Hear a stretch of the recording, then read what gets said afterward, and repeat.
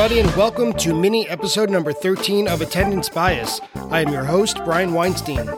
Mini episodes of Attendance Bias feature a breakdown of a single song or a jam from a show that I've attended. I'll give you a little background about what makes that song or that jam so special to me, and then we dive right in. Mini episodes are posted on a bi-weekly basis in between full episodes of Attendance Bias, when a guest and I will go over a full Phish show. Today's mini episode features Suzy Greenberg from September 14th, 2000 at the Darien Lake Performing Arts Center in Darien Center, New York. I'm the only Phish fan in my family. I don't have, and I've never had, a familial tie to the band or the scene surrounding it. My older brother didn't turn me on to Phish, my older cousin never saw a few shows in college, and my parents weren't deadheads who led me down the path toward unconventional psychedelic music. Aside from a few friends who were also into Phish, I was pretty much on my own when I began to explore the world when I was 14. I tried to bridge that family gap once at this show in 2000, and it didn't quite take, but before that experiment failed, there was some fun to be had, that fleeting moment of hope at set break during the band's show at Darien Lake on September 14th, 2000, right after an all-time Suzy Greenberg. This show has become very well known due to its release as part of the first batch of official live Phish releases. I imagine that the mammoth Ethereal Drowned in the second set made it stand out to whoever picked those releases, but before that psychedelic ambient masterpiece, the band closed a very, very short first set with Suzy Greenberg that had a 10-minute straight rock and roll jam attached to the end. I graduated high school in the spring of 2000, and I began my freshman year of college at the State University of New York at Buffalo that fall. My older brother, Scott, was beginning his senior year at UB at the same time. Other than being college students at the same school, we had virtually nothing else in common. As the school year began, it was a really nice coincidence that Phish had a show scheduled for their fall tour at Darien Lake, a 25-minute drive from campus. I had to go, and Scott had no interest in Phish. He didn't, and he still doesn't care for their music. He doesn't care for the scene, the stereotypes he pictures, or anything else involved with the band. However, he did have one very important puzzle piece regarding this show. He had a car, and I didn't. So I made an offer. I told Scott I would buy him a ticket and he would provide a ride to the show. I thought it was a fair deal because, as disinterested as he was in Phish, he heard enough about the lot scene that he figured he should experience it at least once. So he agreed to that offer. He gave me a bunch of money to get tickets for himself and 2 or 3 of his friends. Whether or not he ended up liking the music, we were all in it together. So on a cloudy and overcast day, we got to the lot. It was me, a 17-year-old freshman who had just arrived on campus about 2 weeks prior, and then him and his friends, a group of 21-year-old seniors who were just starting their farewell year of college. The funny part is that, while they're completely familiar with school and the surroundings, here in the lot, I was the pro. So we cruised Shakedown Street with a beer or two, and everyone was having a great time during this pre-show entertainment, because this was unlike any party my brother and his friends had ever seen. We were really having fun, but things were more than a little sketchy. I particularly remember a glassy-eyed, dreadlocked, shirtless Wook walking up to me and asking where the porta potties were. I had no idea, so I just kind of pointed in a random direction and said, "I don't know, man, maybe over there?" He made eye contact with me and coughed, "Thanks," before he reached out a fist and said, "For your troubles," with a little giggle. He dropped a little pink pill into my hand. Now, I'm a cautious drug taker by nature, but I would have to have serious judgment problems to consider taking some weird, unlabeled, unmarked pink pill that came from a Wook who just crawled out of the muck. The anecdote is what reminds me of the atmosphere in Phish World at the time. It's reflective of what led the band to take their hiatus. It was announced just a few weeks later in Las Vegas. Things were fun, no doubt, and the music was very good most of the time, but there were some very gloomy situations in the scene, and you didn't have to look very far to find them. I mean, one example literally walked up to me and dropped it into my hands. The band was just getting too big, and the scene was getting frayed along the edges. It wasn't for everybody, and it was sometimes hard to digest. This aspect was also reflected in the music that night, especially in that second set. Darien Lake Performing Arts Center is a huge tent with a lawn in the back. It's not the same as every shed you've ever been to. The ceiling is very, very high, and the reserved area goes very far back. So the high ceilings of this tent create this sort of cavernous echo, so the sound comes from the stage and swirls. On this night, that would be a great asset because the band played an experimental masterpiece in that second set, but first things first. The first set got off to a really inspired start with Punch You in the Eye, and Trey's guitar effects benefited mightily from the venue's huge sound. Carini got just enough out there to tease the crowd, but the major highlight of the set was the ending Susie Greenberg, when the band got so into it that they weren't ready to end the set at the end of the song. Instead, they added a 10-minute rock jam that made it one of the best Susie Greenbergs ever. Susie started as a straight segue from the Okipa ceremony. As any Deep Fish fan knows, this is a traditional pairing, although this was the first time the band had done it since the summer of 1998 in Lakewood, and they wouldn't do it again until 2004 in Brooklyn. Listening back to the audience recording, I automatically noticed two things. First, the music feels more energetic than usual. Second, the huge sound. I don't know if this show was sold out, but you can hear that all four instruments are already swirled together and blended by the time the sound reaches the audience mics.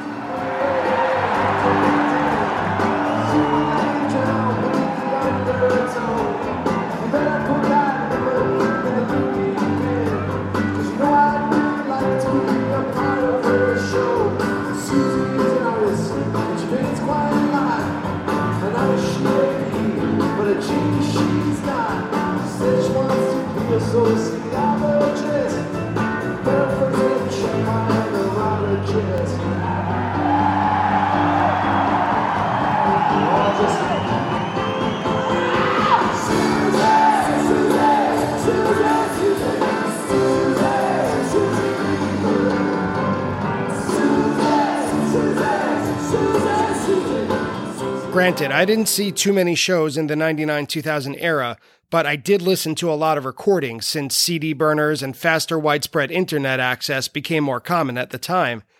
Even though my favorite shows were from 5 or 6 years in the past, like 1995, I was able to hear the most recent tours literally days after they were played.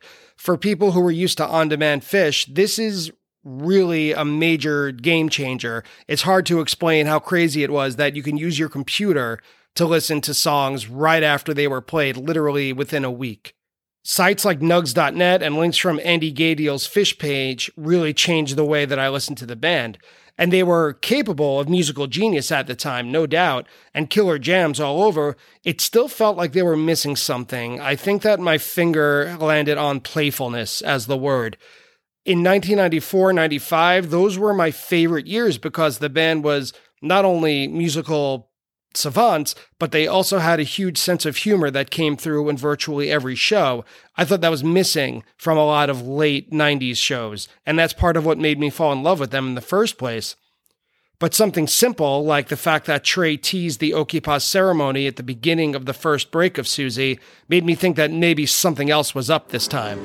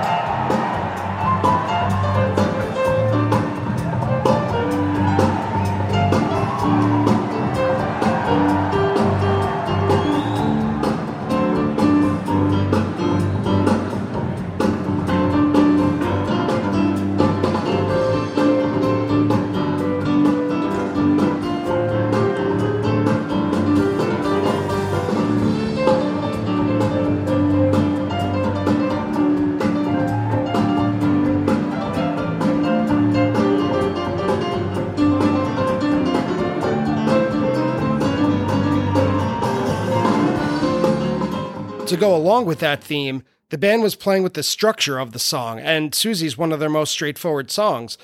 When they begin Susie Greenberg, one of their oldest, you pretty much know what you're in for. A sing-along chorus, Fishman screeching, Trey rock guitar, and Page at his boogie-woogie best.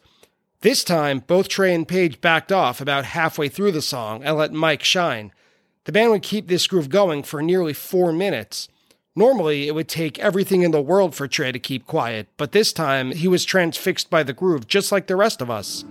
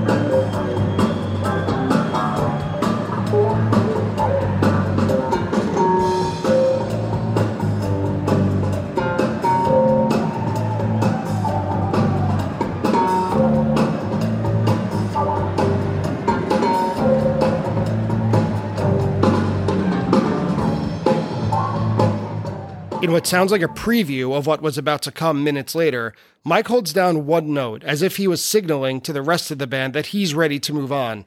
Trey caught on and brings the guitar back, making some space for Fishman drum breaks. Fishman is on record in the Fish book, I think it is, as saying that he thinks drum solos are terribly boring, but that doesn't stop him from fully kicking ass toward the end of the song portion of Susie with his drum breaks.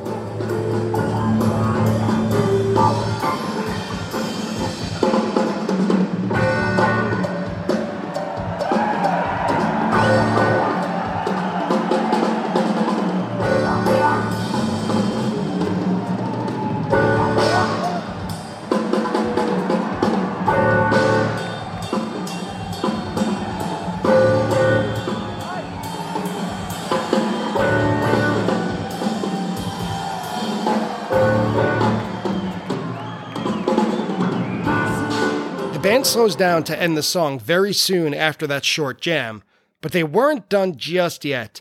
They extended that fun Susie jam for about another 10 minutes at the end of the set. One might say that they were inspired and not done kicking around those 3 chords. Personally, I'm a little more cynical. I think that someone glanced at the clock and realized that the set had only been about 45 minutes up to that point. Set times toward the end of 1.0 fluctuated very wildly. It wasn't like now when you can reliably look at your watch and count the set times and know exactly when they would start and end. But set times back then, they could go an hour and a half, or they literally could go like this one, an hour and 2 minutes. Just the same, 45 minutes or an hour would be a drastically short amount of time for a set. So it wasn't surprising that Susie didn't end the set, but it was very surprising that they extended that song for another 10 minutes just for a straight-up rock jam. It started with the usual groove, and no one was ready to take the lead.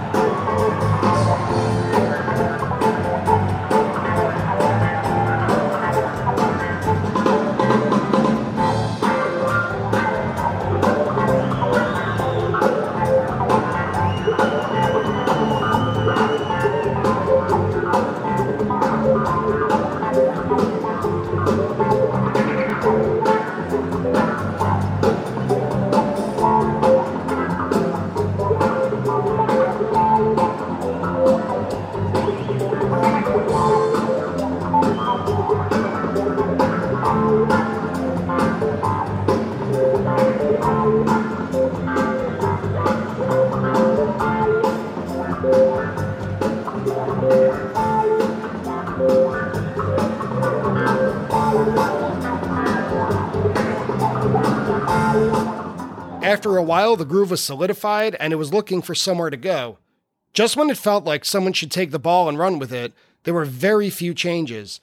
For someone like me who loves new, interesting jams and improvisation, I was getting a little antsy, but when I looked to my right, I saw my brother and his friends head bobbing and grooving. I had a huge smile. This was the best entry point for someone who had never really dug into Phish before. This was easy, it was repetitive, it was rocking. Forget the band for a minute, forget me. It was my brother just having fun, and that was enough for me to be thrilled. Just when everything is locked in, Trey adds a new rhythmic layer to the groove, and I'm thrilled with everything about life at that moment.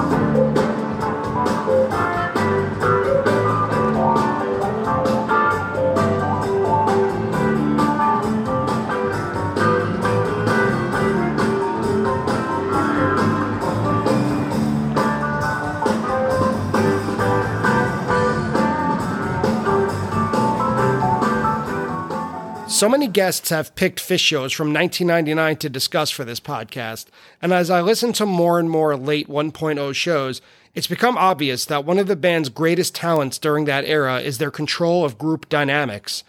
In this very special jam, the energy builds and builds without the audience even realizing that we've reached a new peak until we actually arrive there.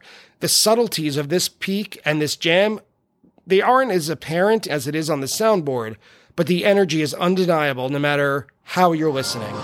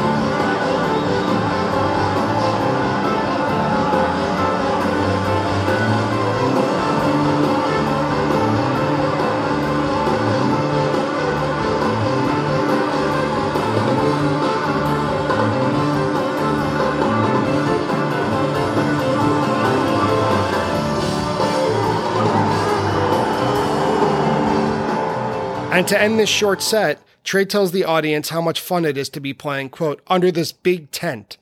And the crowd is ecstatic. After the set, I asked Scott how he felt and what he thought. He was gushing. I'll never forget it. He was gushing about how awesome the set was. He was all jazzed up. However, the second set, the extended jams during the second set, kind of let the air out of his balloon, and it wasn't the best impression for a new fan. Phish.net describes that 30-minute set opening Drowned as, quote, one of the more challenging jams to appreciate. It may take several listens to fully sink in. And for someone who's not really into the band in the first place, I don't think someone really wants to work to appreciate a jam. And for my brother, it's just not his style. I understand that one Phish show is enough for him, and so on the way out, I asked him what he thought of his first show, and I'll never forget his response. It perfectly encapsulates the perspective of a non-fan who nevertheless enjoyed his time. He said, quote, I liked everything except the music. Friends and fans, we are inching closer and closer to a rather unfortunate anniversary. It will soon be a full calendar year without any Phish shows for the first time since 2008.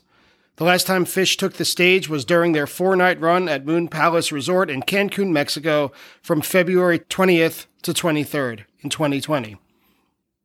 I attended these shows, and rather than getting down in the dumps thinking about all the potential Phish music that we missed in 2020, I was hoping to reminisce about the great times and the awesome music from those 4 nights. So, I was able to gather 3 of my good friends to go over the 4 nights from Riviera Maya 2020. Next week, we are going to review all 4 nights plus the resort itself, so next week's episode will be a little longer than usual, and it will be released on Friday, February 19th to coincide with the 1-year anniversary. So next week, please join myself, Mike Capolino of Massachusetts, Chase Turner of New York, and Greg Ewan of North Carolina as we indulge a bit in the memories and the all-inclusive resort, the ideal vibes, and the musical highlights of Mexico 2020 on Attendance Bias. Thank you always for listening, and we'll see you next week.